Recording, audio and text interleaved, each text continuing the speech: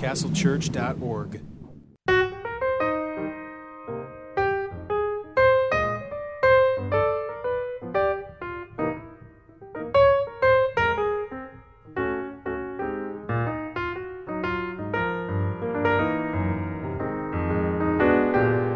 This is Christ the Center, episode 24.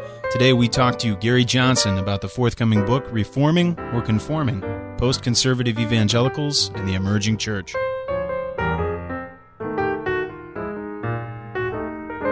Welcome to Christ the Center, Doctrine for Life, a weekly conversation of Reformed theology.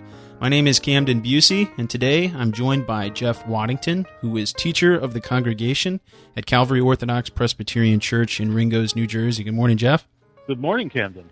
We also have on the line Lane Keister, who is pastor at Hull Christian Reformed Church and Hope Reformed Church in Hague, North Dakota. Good morning, Lane. Good morning, Camden. Well, along my side today, actually in the studio, I have with me a good friend of mine, James Dolezal, who is PhD student at Westminster Theological Seminary, studying in systematic theology. How are you, James? I'm well. Good morning, Camden. And we have with us our guest, the center of our discussion today, the co-editor of a new book entitled Reforming or Conforming, Post-Conservative Evangelicals and the Emerging Church. We have with us Gary Johnson, who is pastor of Church of the Redeemer in Mesa, Arizona. Good morning, Gary. Good morning, fellas. We are really excited, as we normally are when we have such a panel, but we're going to be talking about another big topic in evangelicalism, in the church as a whole, and we're excited to talk about post-conservatives and the emerging church. Jeff, I think we had a discussion earlier about all the various factions and groups of evangelicalism we've been talking about in recent weeks, so we're continuing our march here and giving our take on yet another portion of Christianity. We are staking we are marking out our location, or as they would say in the Greek, we have a pousto. Yeah. A place to stand. There we go. But, Gary, we've thumbed through a pre-release version of this book. We're really interested in it. We've got contributions here from Paul Wells, John Bolt, Paul Helm, Scott Clark, Paul Helseth, Jeff Waddington, Ron Gleason, Guy Prentice Waters. Let me finish off here. Phil Johnson, Martin Downs, Greg Gilbert, Greg Gilley, and also a forward by David Wells. Really tight book. Do you want to give an overview about what your objectives were, you and Ron Gleason, in bringing this together? Well, Ron and I were both PhD students at Westminster and have known each other for a number of years and touch base probably 2 or 3 times a week. Ron also, you will note from the background, studied for 10 years, or actually studied at the Free University in Amsterdam as well as Camden, and then pastored in Holland for 10 years. So he brings a unique perspective to what we're concerned with because of his European background. And we were discussing one day in the process of identifying concerns that what was flying under the colors of post-conservatism, in which the whole category of postmodernism has become such a hot topic, that it was systematically rearranging and jettisoning, in fact, some core doctrines of the Reformed faith, in fact, core doctrines of historical evangelicalism. And it wasn't just the doctrine of Scripture that was being reassessed, but across the entire face of historical evangelicalism, the doctrines that had come to identify it were now being radically altered. And chief among those was the doctrine of penal substitutionary atonement. Yeah. And we thought, it was kind of disingenuous that here we're supposed to believe that all postmodernism is a way of addressing a postmodern culture and reassessing the whole question of epistemology, when really, under the surface, what was being done was a radical reversal of the Reformation with sola fide, sola scriptura, and in an explicit form of universalism, making major inroads into what has historically been known as evangelicalism. And so, even today, you read things like Brian McLaren work, his chapter that he did in that book, Generous Orthodoxy. He asked the question, Jesus, Savior of what? And he then begins to say that the word saved in the Bible primarily just means to get out of trouble, and contrary to how many preachers have emphasized, the save from hell or give eternal life is a secondary or minor meaning. And then we're to believe that salvation has primarily a reference to the here and now, correcting societal ills, and some of you may remember Jane Davison Hunter's book a couple of decades back that boldly predicted this, Evangelicalism, the Coming Generation, in which he says increasingly students in evangelical colleges were reticent to speak about such thing as the exclusivity of the gospel of Christ, the nature of judgment. And perhaps you guys saw that recent poll that the Pew Foundation commissioned, and it was rather alarming that even evangelical Christians now are rethinking whether or not Jesus is the only way. Oh, I just saw, that on the news. It said something like a extremely high portion, I think it was over 90% of Americans believe in a God or some universal spirit. But then it also said, I forget the exact number, but it was extremely high, maybe 60, 70% of people thought that there was at least more than one way of salvation, not necessarily their own.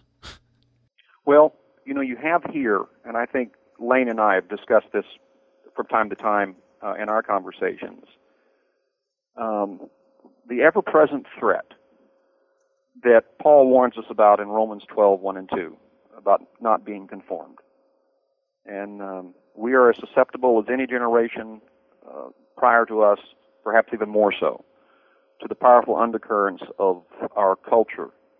And I think particularly as we become more and more recognize that we live in a pluralistic society, the notion of the exclusiveness of Christ as the way of salvation is becoming more and more an embarrassment to people.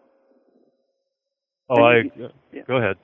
You see this increasingly. It's not, it's sometimes you guys have probably read that the emergent church is reacting to the Bill Hybels, Willow Creek kind of stuff. But I see a continuity from one to the other. Because what you had in the case of the church growth crowd was basically mimicking the culture around it in order to get a place at the table. And the emergent church is doing the same thing. They're just simply doing it under a different rubric than the one that Hybels and those guys did when they set out to reinvent the church. This is not your father's Oldsmobile. That's right. That whole nonsense. I saw in Ron Gleason's chapter he had mentioned that the megachurch appealed to boomers, and they kind of are children of modernism, whereas the emergents are appealing to Gen Xers, which he likened to postmoderns. And I think also in Don Carson's book, Becoming Conversant with the Emergent Church, talked about how the emergent church is a reaction to this megachurch movement, which is largely simply effective for suburban, white, middle-aged baby boomers. It doesn't seem to work in other contexts. But, what they share in common, Cam, is the theological aversions that the megachurch crowd had. In fact, I attended a local conference once here. You guys have probably got invitations in which there's a pastor's conference, and they brought in a church growth guru to tell us how to build a megachurch. And these, I took notes. These were his talking points. First of all, you have to have a blitz ad campaign. Make use of the best advertising at all levels. Second, create a very casual atmosphere. Third, accent fun and excitement. Fourth, adopt a contemporary, upbeat style of worship. Dress down. Don't stand behind a pulpit. It comes across preachy. Messages, quote, do not call them sermons. Emphasize relationships, practical principles with biblical support. Go light on theology. Doctrinal distinctives need to be kept to a bare minimum. Next, make easy to follow application. Refrain from making demands on the attenders and avoid any appearance of judgmentalism. Next, work to create a sense of belonging at the very beginning. Do not expect commitment. You also must not come across as intolerant to any group or lifestyle. Avoid at this stage words that are emotionally laden: repentance, sin, God's judgment. There'll be time to highlight these perhaps in small groups later on. Be patient. The formula will work. Don't listen to the negative critics. Weed out any in the congregation who question the direction you're taking the church. This may be painful at first, but you have to remember the words of Jesus: a house divided against itself cannot stand.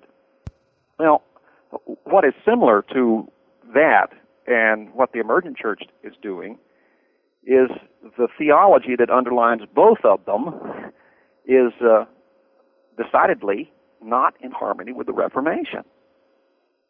There is no emphasis upon the core beliefs that the Reformation bequeathed to us. In fact, there's an attempt in each scenario to accommodate theology to the existing culture around us. Gary, go ahead. I was just remarking the similarities between the two seem to be dependent on the similarities between modernism and postmodernism. I remember it was either Oliphant or Edgar in one of my apologetics classes remarking that they really are the same at root because they still start from human autonomy and the human exactly, especially the human reason being autonomous. You know, if that's the case, then obviously you don't want to emphasize anything like what God says. You really want to talk about what human beings say. And modernism was just about, this idea of the human evolution of reason as a whole, whereas postmodernism says human evolution proceeds forward on an individual basis rather than a group basis. So it just strikes me that the similarity you're talking about, Gary, seems to be very dependent on Enlightenment and how it has manifested itself in modernism and also postmodernism, which a lot of people don't really seem to acknowledge. But well, you think about it this way: that that postmodernism is really a form of modernism, as you've said, Lane.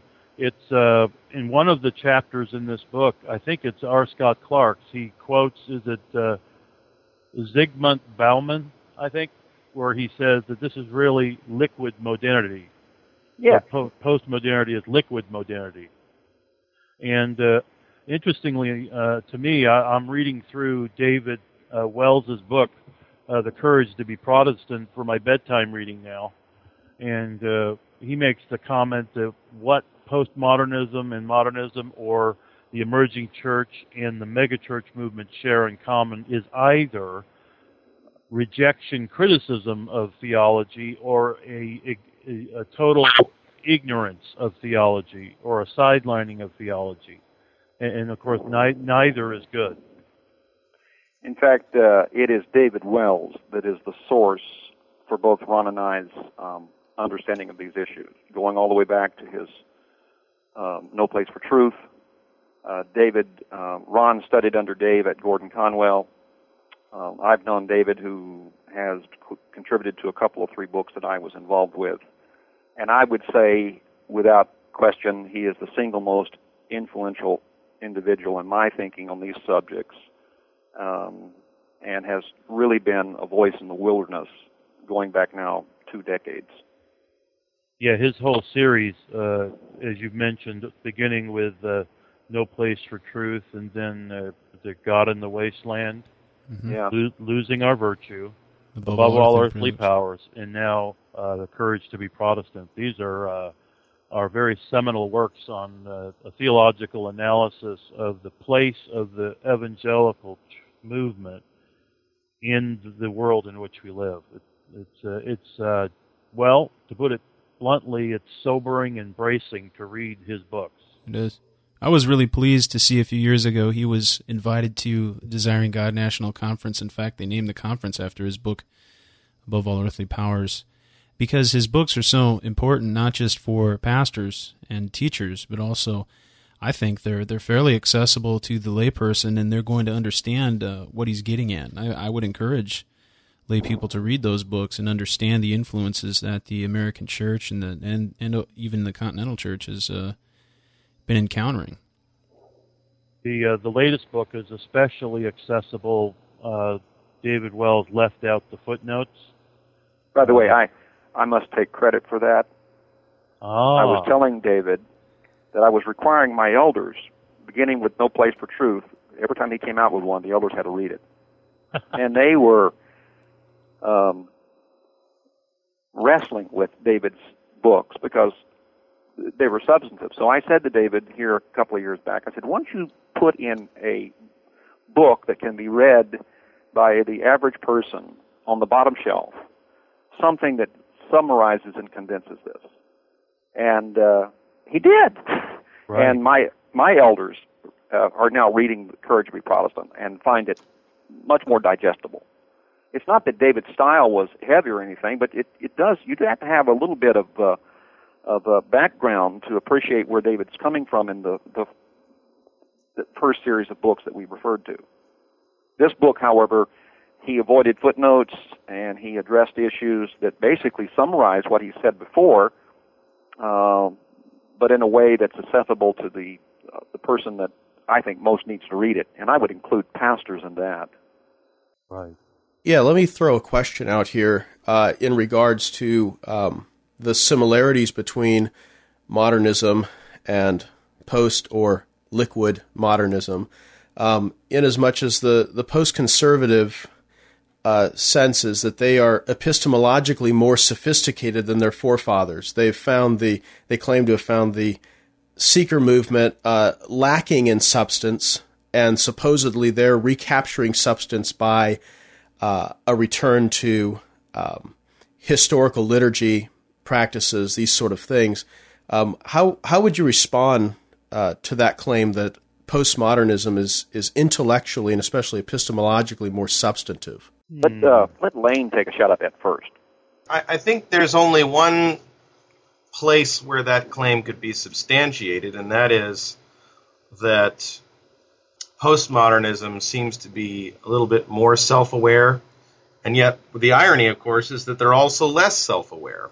Right. Because, you have these analogies that often come up, like everybody's climbing up the same mountain, and it sounds very nice and it sounds very tolerant and all of that. But the problem is, of course, that the person who's saying that has to be flying in an airplane over the mountain and not actually on the mountain himself in order to be able to see that everybody else is climbing up the same mountain.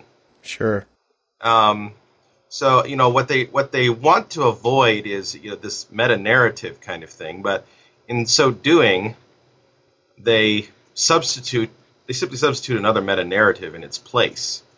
In the place of evolution of the whole race and having one story, they substitute a meta-narrative for each person. And a meta-narrative of individual narratives is what comes in its place. Right. So the proliferation of individual narratives becomes the new meta-narrative. Exactly. And so I think while the claim could be substantiated that they're more epistemologically sophisticated, I think the reality is they've only gone one level beyond, but they haven't gotten to the root issues yet. Their own presuppositions they still deny. And Sure. I think in that sense they are no more epistemologically sophisticated than modernists were. Sure. Well, Lane, what they're doing is basically the equivalent of what John Hick did. Remember, John Hick is he's the universalist, inclusivist in terms of world religions, and he described all the religions as being equivalent to blind men groping an elephant and describing one portion of the elephant as the whole. And of course, that presupposes that John Hick has the view, the God's eye view, if you will, what Vern Poythress has referred to as the fourth or third level. In other words, they always exempt themselves from their universal assertions. There is no such thing as truth, but that's a true statement in their minds. So they're self-refuting. Yeah. The same kind of mindset, I think, is at work in the current post-conservative environment. Yeah. I think Mike Horton nailed it when he said that what passes for postmodernism is most often just most modernism. That's really astute, actually. Yes, I think that's correct. What they have in common, and I think it was Tam a few minutes ago that touched on it, was in both scenarios, whether it's modernism and its dependence upon the Enlightenment, the boogie bear of all things orthodox, if we would believe the post-conservatives, or in the case of the post-conservatives, is they both have a strong undercurrent of autonomy attached to both of them. And this is where I feel Van Til's apologetic serves us in either case. Right. Yeah, I mean, how did he define apologetics? I believe is the vindication of the Christian world and life view, or the Christian system of truth against all forms or all various forms of the unbelieving worldview. And so they're all stemming from the same undercurrent, the same root, in that you can find post-modernity or modernity, but when you boil it all down, it's just non-Christian belief. I think that's go ahead. Yeah, I was just going to say, think about it. A worldview or a world and life view is a meta-narrative, right? Oh, absolutely. That's what we're talking about. So we could say that Van Til's apologetic is the vindication of the Christian meta-narrative against all other kinds or forms of meta-narratives, whether they be global or local. Mm. And of course, the post-conservative wants to stress the local nature of their stories. But of course, as Lane has already tipped off, the fact is they actually have a global meta-narrative, even though they don't admit it as such. Well, wouldn't admitting it admitting it would undercut the whole assumption that they can guide or teach others anything, right? Well, but denying the universal nature of their meta narrative, of course, seems to me to also undercut their ability to communicate with others.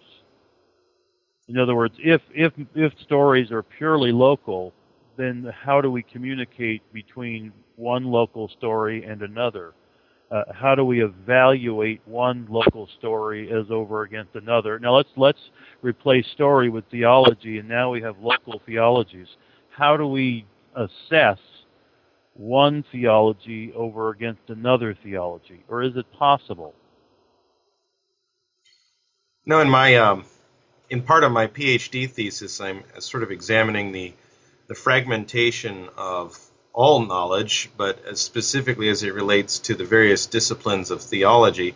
And I noticed that you have, Gary, one article by Paul Helseth on Old Princeton Seminary, and I wondered if you have in the various articles an evaluation of this fragmentation of knowledge, especially as it's as you can see it in the university. And as you can see it in theology as well. Has anyone really dealt with that question? Not directly. Paul Helm's article may come the closest to that. Okay. But Paul Helseth's a good friend. He actually did a chapter in the book I edited on Warfield trying to correct some distortions about Old Princeton. It's interesting to note that Van Til, when asked, said that he stood shoulder to shoulder with Old Princeton in terms of theology and epistemology. I remember showing that quote to the late Greg Bonson, who was rather surprised, and I said, Van Til never said that he had issues with Old Princeton's epistemology. It was the apologetical methodology that he called into questions, but I think Helseth has done a great service to show that Warfield, in particular, was no bald rationalist. Yeah, I remember really enjoying that article. Yeah. Yes, he did put an emphasis, Warfield did put an emphasis that the Christian faith was reasonable in the sense that it wasn't self-contradictory. It didn't have this leap of faith that you have to accept it because we tell you to. But I would also highlight the fact that Warfield, as well as Van Til, recognized the seriousness of the noetic effects of the fall and worked both from the position that the natural man knows not the truth in the sense that they can be brought to understand it based upon just simply pure reasoning. Warfield said that you can have the most correct theology in the world, but unless the Spirit of God breathes over it, they remain like Ezekiel's dead bones. The thing that I find significant about Van Til, and by the way, how many of you guys have read John Muther's biography of Van Til? Oh, we've been talking about it over and over. It's great. I think we've probably all read it. So yeah, it is just a tremendous insight into Van Til, who basically is as pertinent today as he was when he was living, and I think that testifies to the biblical nature of his apologetical approach. You look at postmodern, post-conservative emergence, they too operate with the same kind of mindset that modernists operated with. They do it in a different way, in a different fashion, but they actually claim in some fashion that there are brute facts out there, and that neutrality can be, in this case, in a postmodern context, we simply look through that grid. But they begin with the same assumptions, and this is why I think that at the root of either post-conservatism or modernism, there is an implicit form of Arminianism at work in terms of man's autonomy and in terms of man's freedom. I think they share that in common. Gary, if you were to highlight one theologian in the who, dead or alive, hint, who's influencing post-conservative and emerging theology, who would you name? Well, contrary to their claims, it's not Karl Barth. Okay. I found it highly ironic that the late Stanley Grenz and John Franke like to point to Barth, right? But at the same time, as we highlighted in our own book, the striking similarities between what Franke and Grenz were doing and what Friedrich Schleiermacher. I think more than anybody, the individual that parallels or mirrors what's happening in post-conservative theology is Friedrich Schleiermacher. And for those of you who know Karl Barth, if there was anybody that would get his dander up, it was Schleiermacher. So I don't think you can take a little bit of Schleiermacher and a little bit of Barth and mix them together. It's like oil and water. They won't work. Right, and of course Schleiermacher is known for as the father of modern liberalism, who basically, I was going to say, the way that I would describe his theology is to say that it's a theology based upon, that's a foundationalist idea, a theology that is in some way building off, I'm doing it again, building off of Didn't you write an article on this and say Van Til was not a foundationalist? And what are you doing here? Well, we can get to that in a moment, but you're poking fun at me, I know. Schleiermacher is basically a post-Kantian theologian, right? Mm-hmm. We can't get at God because God is in the noumenal realm. That's right. And so we're left to our own religious experience, basically. And that, of course, as you point out, Gary, is very strong in the Grenz and Franke book. And by the way, yeah, as you know, Jeff, the shadow of Immanuel Kant is as prominent or overshadows what goes under the rubric of post-conservatism as it ever did in the Schleiermachian framework. Oh yeah, Kant is. I probably should have asked the question: what philosopher? That would be a better question. Behind, it would be stands Kant. behind this whole thing is Immanuel Kant in his noumenal phenomenal distinction. We are limited to appearances. Our knowledge, human knowledge, is limited to appearances. We cannot know things in themselves. That is the Ding an sich in the German, and God and the things in themselves are in the noumenal realm. That's the realm we can't get at. We can only get at the appearances. And on top of that, of course, you know that appearances there are then filtered through the categories of the mind, right? That's right. So you've got two problems. You don't have a mind that actually interacts with appearances as they are.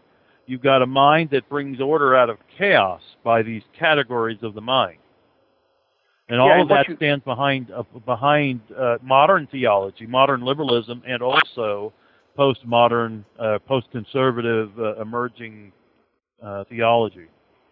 Yeah, see, at the end of the day, the question I'm concerned with is what the project that Schleiermacher undertook was to make Christianity more appealing to its cultural despisers, ended up in nothing more than full-blown liberalism, in which the whole fabric of the Christian faith was made simply nothing more than a matter of personal preferences in light of our own subjectivity.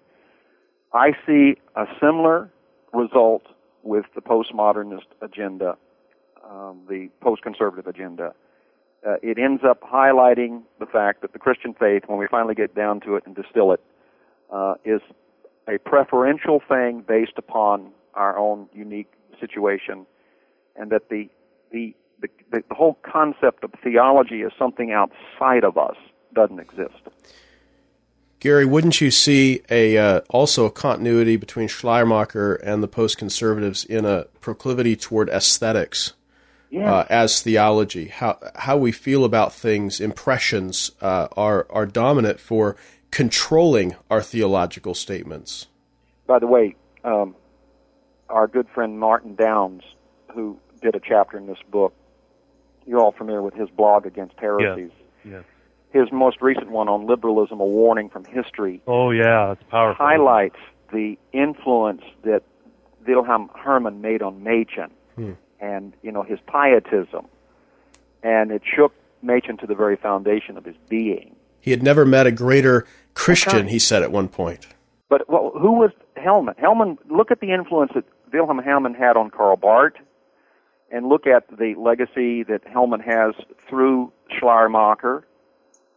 In many ways, I have to at least congratulate Barth for the break he made with the liberalism that he was steeped in. Machen and Barth both went through that. Machen came out with his faith intact. Barth was constantly getting rid of excess baggage through his life. But the end result is, I don't think, as I said before, that you can take the Schleiermachian model and salt and pepper it with a little bit of Barth and sanitize it. Ain't going to work. Well, the one area, Gary, where they do share a common agreement is they both believe that Kant was right. That's right. Now, that is that aspect of it, you could say philosophically, Barth and Schleiermacher had a common ancestor. And that's really, I think, probably about it. Now, yeah, there is somewhat of a love-hate relationship between Barth and Schleiermacher. There are a few occasions in his more advanced years where he appeared to lower the volume of his criticism and kind of begin to show a little more sympathy for Schleiermacher, but never. Yeah, he made the break. And those who are familiar with Barth know that break came at World War I, right? When Barth's own professors supported Kaiser Wilhelm's declaration of war. But see what Schleiermacher was doing, if you want to just put it in layman language, was he ended up taking general revelation or natural theology and using that as the grid through which he passed special revelation and came out with the end result. This is why I think he is so antagonistic, or Barth is so antagonistic toward him in his famous 9 to Bruner.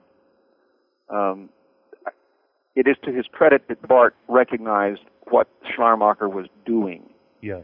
Do I agree with the proposal he ended up with? No, but at least his analysis of what was wrong with theological liberalism was insightful.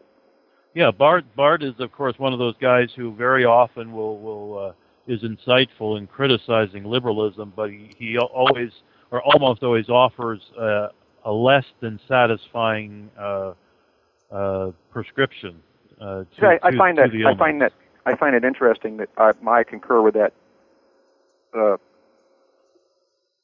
That Barth is useful. Berkouwer is the same way. He will analyze a doctrinal issue and cover it from every angle, and you're very happy with how he does it. But then when he starts his own proposals, you go, "Where did he get this?" But I'm not one of these people who become phobic over the fact that you can read a G.C. Berkouwer or a Karl Barth and not profit from what they have to say. I think post-conservatives have a tendency to gravitate toward anything that criticizes traditional orthodoxy. And, Barth acknowledged that he was deeply indebted to the Protestant scholastics. You probably heard the story about the occasion in which Rudolf Bultmann stopped by to see Karl Barth and found him reading a volume of Coxaeus, and he was stupefied. "What are you reading that for?" And Barth said, "He's very helpful." Interesting. What was I going to say? Now what's different from the Grenz and Franke, and that's the book we seem to be gravitating toward, right? The Beyond Foundationalism volume. Yeah. They take Barth in where they do, and of course there is disagreement over whether they're even handling Barth properly, right? But his name does figure prominently, as does Schleiermacher. There are three legs of a stool that these guys like, right? They talk about theology being done from Scripture, tradition, and culture, and basically that sounds like a very Schleiermacherian move. That the Holy Spirit speaks equally through tradition and culture as much as he does through Holy Scripture. And that, of course, is a real problem. But the one thing they do with Barth that's different than Barth is they, if I may put it this way, they communalize Barth's insights, or Schleiermacher's insights. Instead of with Schleiermacher, the stress was on the individual's experience of utter dependence, whereas now it's the community and their experience. So it's a communal versus an individual view of Christian experience. Well, then I do think they do embrace Barth's concept of revelation, which is where I have issues. The Bible is not, in and of itself, or by its very constitution, the inspired Word of God, but rather it is, and this is the term that is troublesome, normative witness to the self-disclosure contained in Scripture. This is where Barth parts company with Reformed Orthodoxy in a most significant way. And this is where I think Van Til is so perceptive. He identified with precision that Barth, on at least two major fronts, the doctrine of election and the doctrine of Scripture, that Barth was out of harmony with the Reformed confessions. And Van Til hammered that home. And I think he did so correctly. And that's why the post-conservative crowd really gets excited over that concept of Scripture.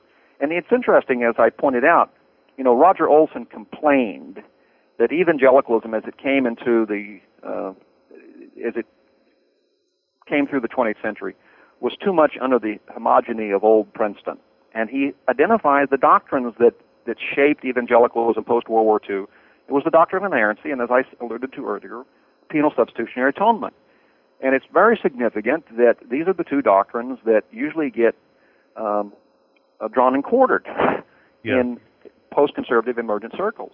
I mean, we could go on the whole notion that penal substitutionary atonement is cosmic child abuse, and there are other prisms through which we can look at Scripture, but the point is they don't like that one. And the inerrancy of Scripture, I can't think of anything more loathsome to the postmodern mindset that speaks with more emphasis upon certainty than that. Well, of course, we're privileging the Word of God, and that's a no-no, right? No element in our knowledge can be privileged over another. And that's where Paul Helm's chapter, Gary, I think is very good. Very useful work there in his interaction with John Frankie's book, The Task of Theology, or The Character That's of right. Theology. And a very good chapter.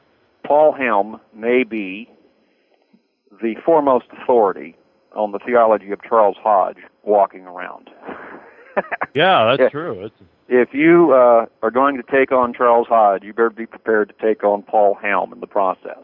Yeah, he was it John Frankie that he interacted with Yes, a year or so ago on? Well, on it was Hodge's. Kevin Van Hooser. That's right. It was Kevin Van Hooser first, Yes. and his assessment of Hodge's treatment of the Bible as a storehouse of facts. Right.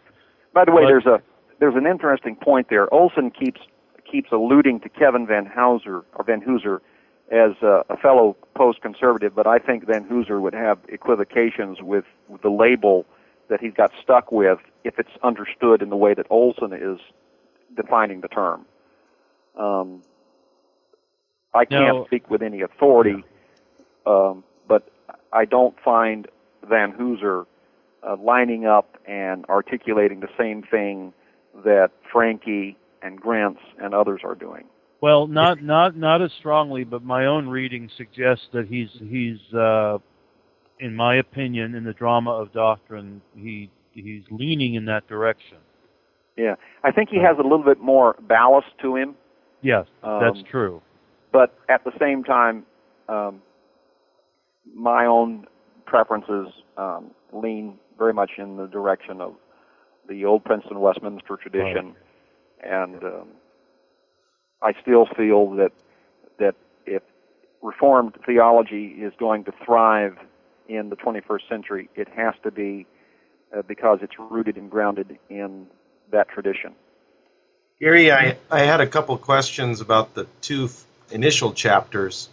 One is, could you maybe tell us about what the difference in emphasis is between Paul Wells's chapter and John Bolt? And secondly, does either one of those chapters, maybe I'm especially asking about the Wells chapter, deal with the recent developments in the doctrine of inerrancy as we see Pete Enns' book and Andy McGowan's book, and maybe also N.T. Wright's book? Well, Paul did his dissertation under Berkouwer at the Free University of Amsterdam on James Barr and the Doctrine of Scripture, and I read that and contacted Paul to ask if he could interact with more recent developments, and I alluded particularly to Pete Enns. Mm-hmm. And so Paul undertook to address that. Some people it was brought to my attention that Andrew McGowan's recent book had an endorsement from Paul Wells on it, and I emailed Paul about this. I haven't read McGowan's book. I just read criticisms of it, but they were from people that I respected. And Paul should not be read as endorsing the substance of the McGowan thesis that Old Princeton and Bavinck are at polar opposites with each other, loggerheads. But Paul was trying to address the doctrine of Scripture in terms of its status today in theological discussion. So he had some leeway. Dr. Bolt was doing something similar, but from different angles. Another thing I've noticed, Ron Gleason pointed out this difference or change of trajectory from soteriology to ecclesiology. Yes. And I found that very interesting. Could you just bring our listeners up to speed on what the emergent church is doing and how that's different from traditional ecclesiology? Yes. I think that we're looking at this whole concept of trajectory. You may have, be aware of William Webb's book, Hermeneutical Trajectories, and the arguments being made that, well, an author may have said this or that at the time, but if we look at the trajectory he was on, we can now say that if he were alive today, he would be here or there or wherever. Mm-hmm. And this has become, I think, highly problematic because it's a form of mind reading. We can actually tell what this person meant, even though he said something different. Now, I think when Ron uses the word the trajectory that the emergent church is on, they do begin, and I think you have to acknowledge the influence of N.T. Wright here. N.T. Wright's theology is just basically rooted in his ecclesiology. The doctrine of justification by faith becomes a doctrine that is basically joined at the hip with ecclesiology. I think the reformers would find that problematic. But back to the point of Gleason's article, is that the trajectory, we can actually look at a trajectory in a useful sense that, given the present trend, this is where you're going. If we begin with the assumption that the doctrine of Scripture is our understanding of the doctrine of Scripture is something that is contextualized in our own Sitzen-Leben, as the Germans would say, then we keep adjusting it as the culture changes around us, which is, I think, what the emergent people are most anxious to do, is have the culture, in this case our postmodern culture, define the parameters by which we understand the doctrines of Scripture. Then you get a trajectory in which you wind up saying, down the road, this is going to end up at a dead end. We're going to end up with a doctrine of Scripture that is so relativized that we can't no longer we can no longer say, thus saith the Lord, but it appears to me, or this is what I prefer. And so the Word of God ends up getting muted. And by the way, you see parts of this in the Old Testament where, in Jeremiah, for example, the prophet is expressing himself in great irritability over the fact that the Word of God is effectively muted because people make God into their own image and end up saying, well, this is not the God we really like to listen to.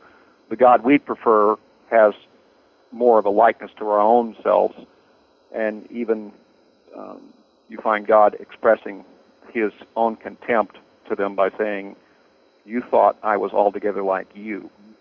And that's the danger, because what in both cases, what we're involved in is idolatry. And this is where Calvin, warns us that the human heart is an idol factory, and we are susceptible to that sin.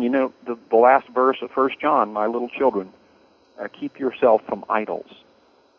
And in the result, I think our concern has to be the fact that the sin of idolatry is something that we're far less sensitive to than we are to other issues of moral failure.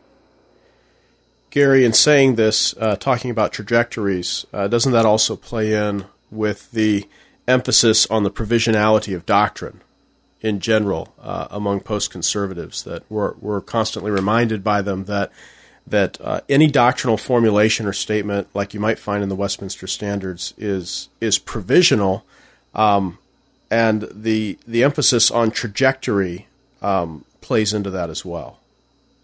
So that the provisional doctrine is always giving way to a seed of trajectory that might be in it, but the doctrine as it's actually stated in the past is now up for being overhauled. Well, one of the emergent crowd, Doug Paget, has said that he thinks every Christian doctrine should be on the table and up for revision, including the Trinity, the deity of Christ, etc. Because by nature, all human theology is provisional. I guess the post-emergent crowd, more so than any other, seems to display an open animosity toward creeds and confessions by virtue of their situation. They're situated in a time and place that, we fall prey to what C.S. Lewis once referred to as chronological snobbery. Sure, the new is always better. Right. Yeah, the new is always better. The newest word is the last word. Right. Yeah. Now remember, I was going to say, remember going back to Kant, if we don't have access to the noumenal realm, and that's where the reality to which what doctrine describes, right? Christian doctrine is describing real things as they are in themselves. For instance, God has revealed himself to us.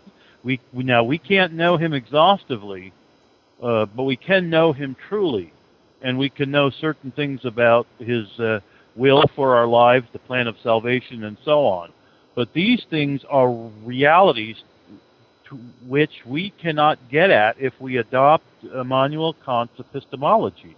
And therefore, because we cannot get at them, we can never know that our formulation of those truths is accurate. And that, I think, is what's fueling this whole discussion.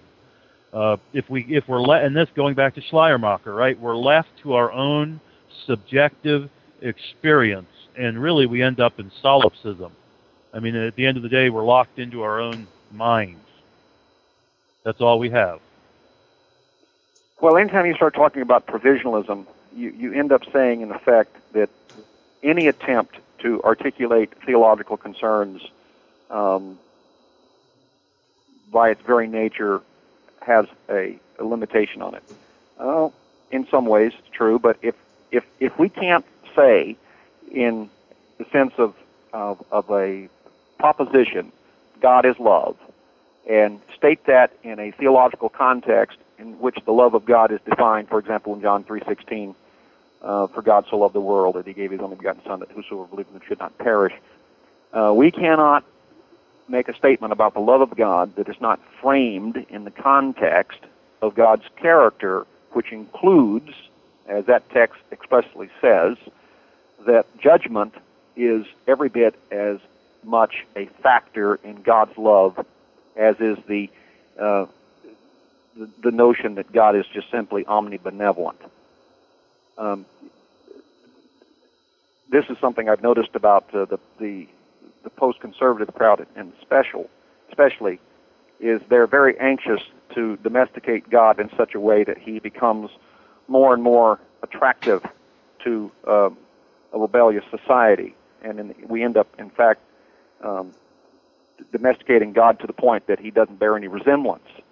This is what I meant when I highlighted earlier. I think the greatest sin that we are susceptible to committing is idolatry. Of course, now that in itself is very judgmental when you tell people that the deity that they've constructed bears no resemblance to the God of the Bible, and as such they're guilty of the sin of idolatry. But when you have the very suggestion that God is approachable through other venues than through Christianity, you've got a different deity you're talking about. Absolutely. I think that ties in with very well with what Jeff is saying about Kantian philosophy, in the sense that the fragment, what happens if you can't have access to the noumenal world is that everything becomes fragmented, and one attribute of God becomes fragmented from another attribute of God, and God becomes plural in his attributes and in his, he's no longer a single simple being. He is only multiplex, except that one of them gets to be sort of the king attribute, and that one is always love and liberalism, as we know.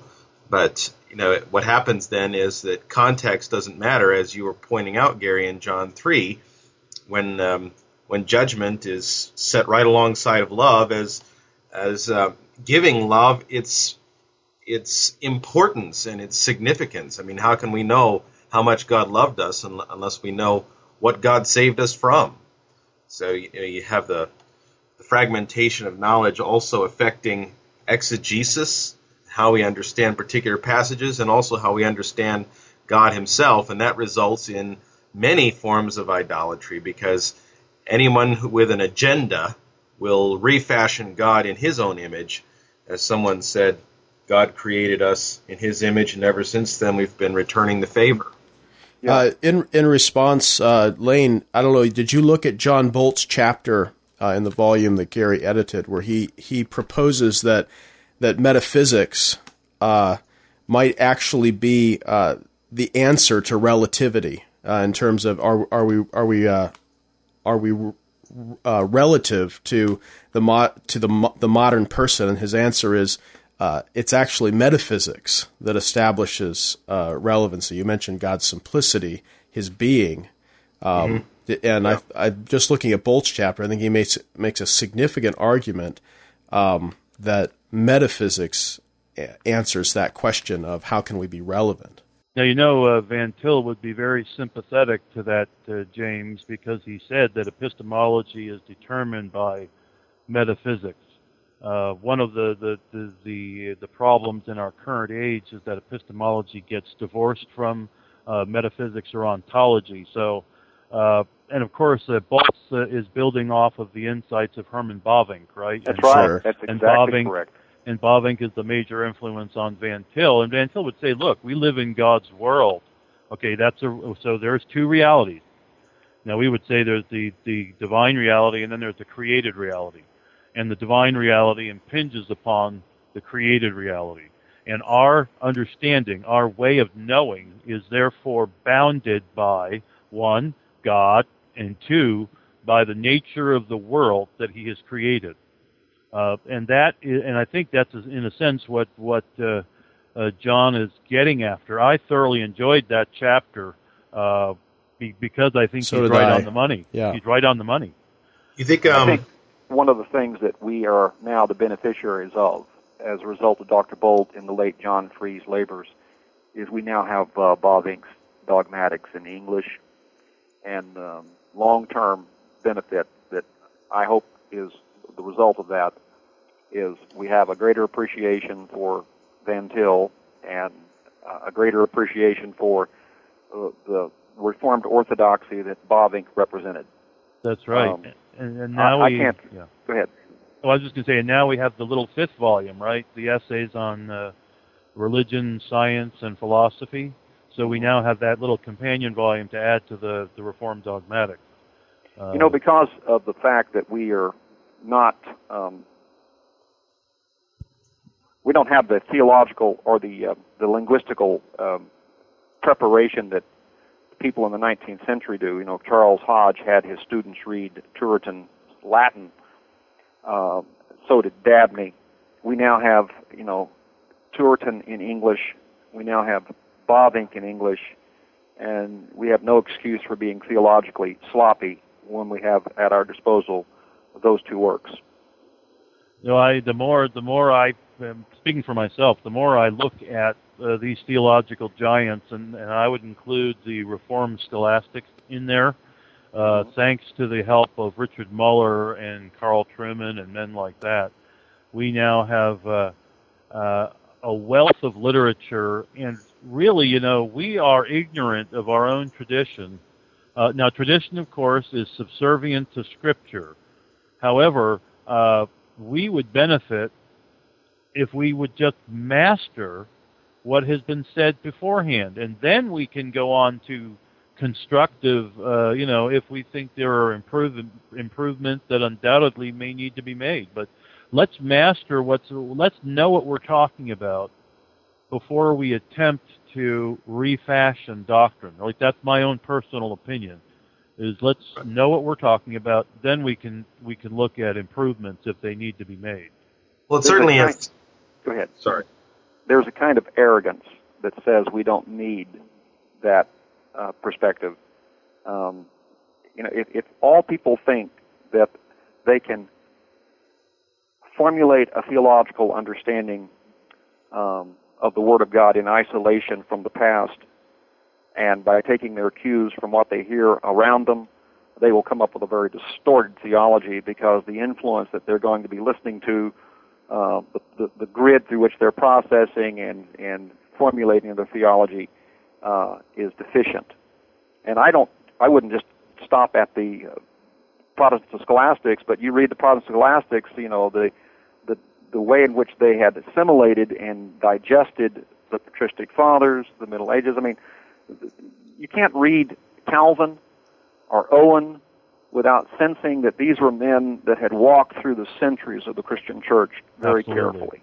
Oh yeah, I didn't mean to suggest that we only look at the yes, I know. Protestants. But the truth be told, I mean, I've been reading on and off the Church Fathers since 1987, and there's a lot of, and as you say, the Protestant reformers, whether it be Martin Luther or John Calvin or Martin Bucer or Philip Melanchthon, whether it be Peter Martyr Vermigli, whoever you mentioned, these men were steeped not only in the Scriptures but also in the early Church Fathers, and of course St. Augustine being the major influence within the Reformed context. Well, you mentioned C.S. Lewis and the problem of chronological snobbery. That's really what we're talking about here, is the idea that we can get along without a familiarity with what has been said in the past. Now, of course, just because something is old doesn't make it good either. No. But the point is, the older theology has been tried and tested and found useful. By the way, it was C.S. Lewis that once said that for every new book he read 3 old ones. Mm-hmm. Yes, I remember making. Isn't that in the introduction to his to the Athanasius on the Incarnation? It is. I think where he makes those comments. So it's worthwhile. There you go. It's early church father. You know, the irony of all this, of course, is that these very people who are pressing for new and better theology wind up saying the things that have already been refuted by the post-Reformation tradition in particular. I think, you know, the openness controversy is really just refried Socinianism, and it was already dealt with by Owen, and as Carl Trueman said, the Socinians said it better than the modern open theists did.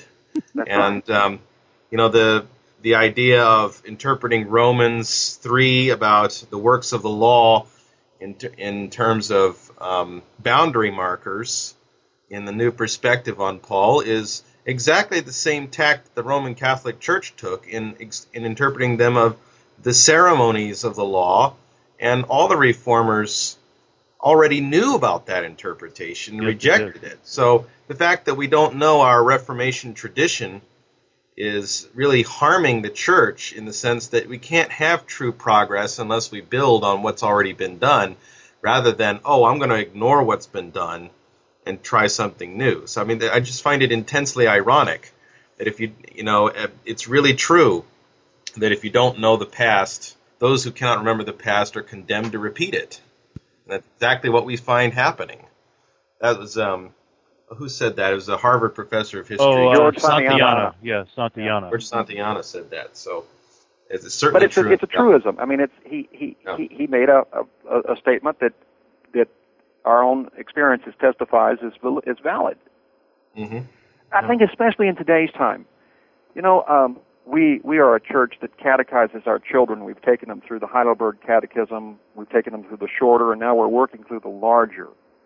And I am convinced, as Machen said, he said by the age of 7, he had a better grasp of what Christian orthodoxy was than your average seminarian because his mother's diligence in catechizing him. And I look back on my own background. I was raised in typical Southern Baptist churches where catechism was, what? What was that? We had flannel graphs and all that. And it didn't prepare me in the least as a person growing up in the late 50s, early 60s. You know, I can see in some sense where the notion that this is not your father's Oldsmobile, that the churches that basically were going about doing business as usual simply reflected in many ways the times in which they were situated. Churches that neglect to train their youth or should be prepared for train wrecks when they leave the nest. And I've seen it more times than I care to admit that if all we're going to do with church is occupy people and give them a sense of well-being, we're doing them a great injustice. I don't care what culture you're living in, whether it's in the third world or this world. I mean, this 21st century America, our children have to have the theological filters built into them early, or they're going to be exposed to viruses that are going to have a tragic effect on their immune system, to use that analogy. Well, Gary, we really appreciate your thoughts, and we thank you for coming on. We're about out of time today. Good to talk with you guys. Yeah, this has been great, and you're always welcome to come back and talk whenever you'd like. I would like to point our listeners to some other books if you'd like to get more. Gary Johnson, he is also a contributor to The Coming Evangelical Crisis, a co-editor with Father White of Whatever Happened to the Reformation, co-editor with Guy Waters on By Faith Alone, answering the challenges to the doctrine of justification, and also the editor of B.B. Warfield Essays on His Life and Thought, which I really enjoyed that one in particular. This book we've been talking about today, Reforming or Conforming, which is a critique of post-evangelicalism, is supposed to come out in September. Is that correct? That is correct. So that's from Crossway. Keep your eyes open, and I'm sure Westminster will have a good price on that. So we would encourage you to pick that up.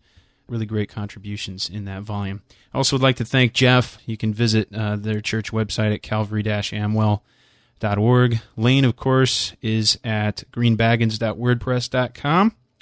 And my favorite blog. It's great. You gotta always keep your eyes open on the comments section, because you never know what's going to happen. And also, we want to thank James Dolezal, and we appreciate having you on. I want to point people to castlechurch.org, where you can read our show notes and you can view our bibliography for today. You can also find more information about our other programs and also subscribe to our podcast feeds. If you'd like to get a hold of us, please visit castlechurch.org/contact, or just send us an email at christthecenter@castlechurch.org. We thank you for listening, and we look forward to having you back next time on Christ the Center.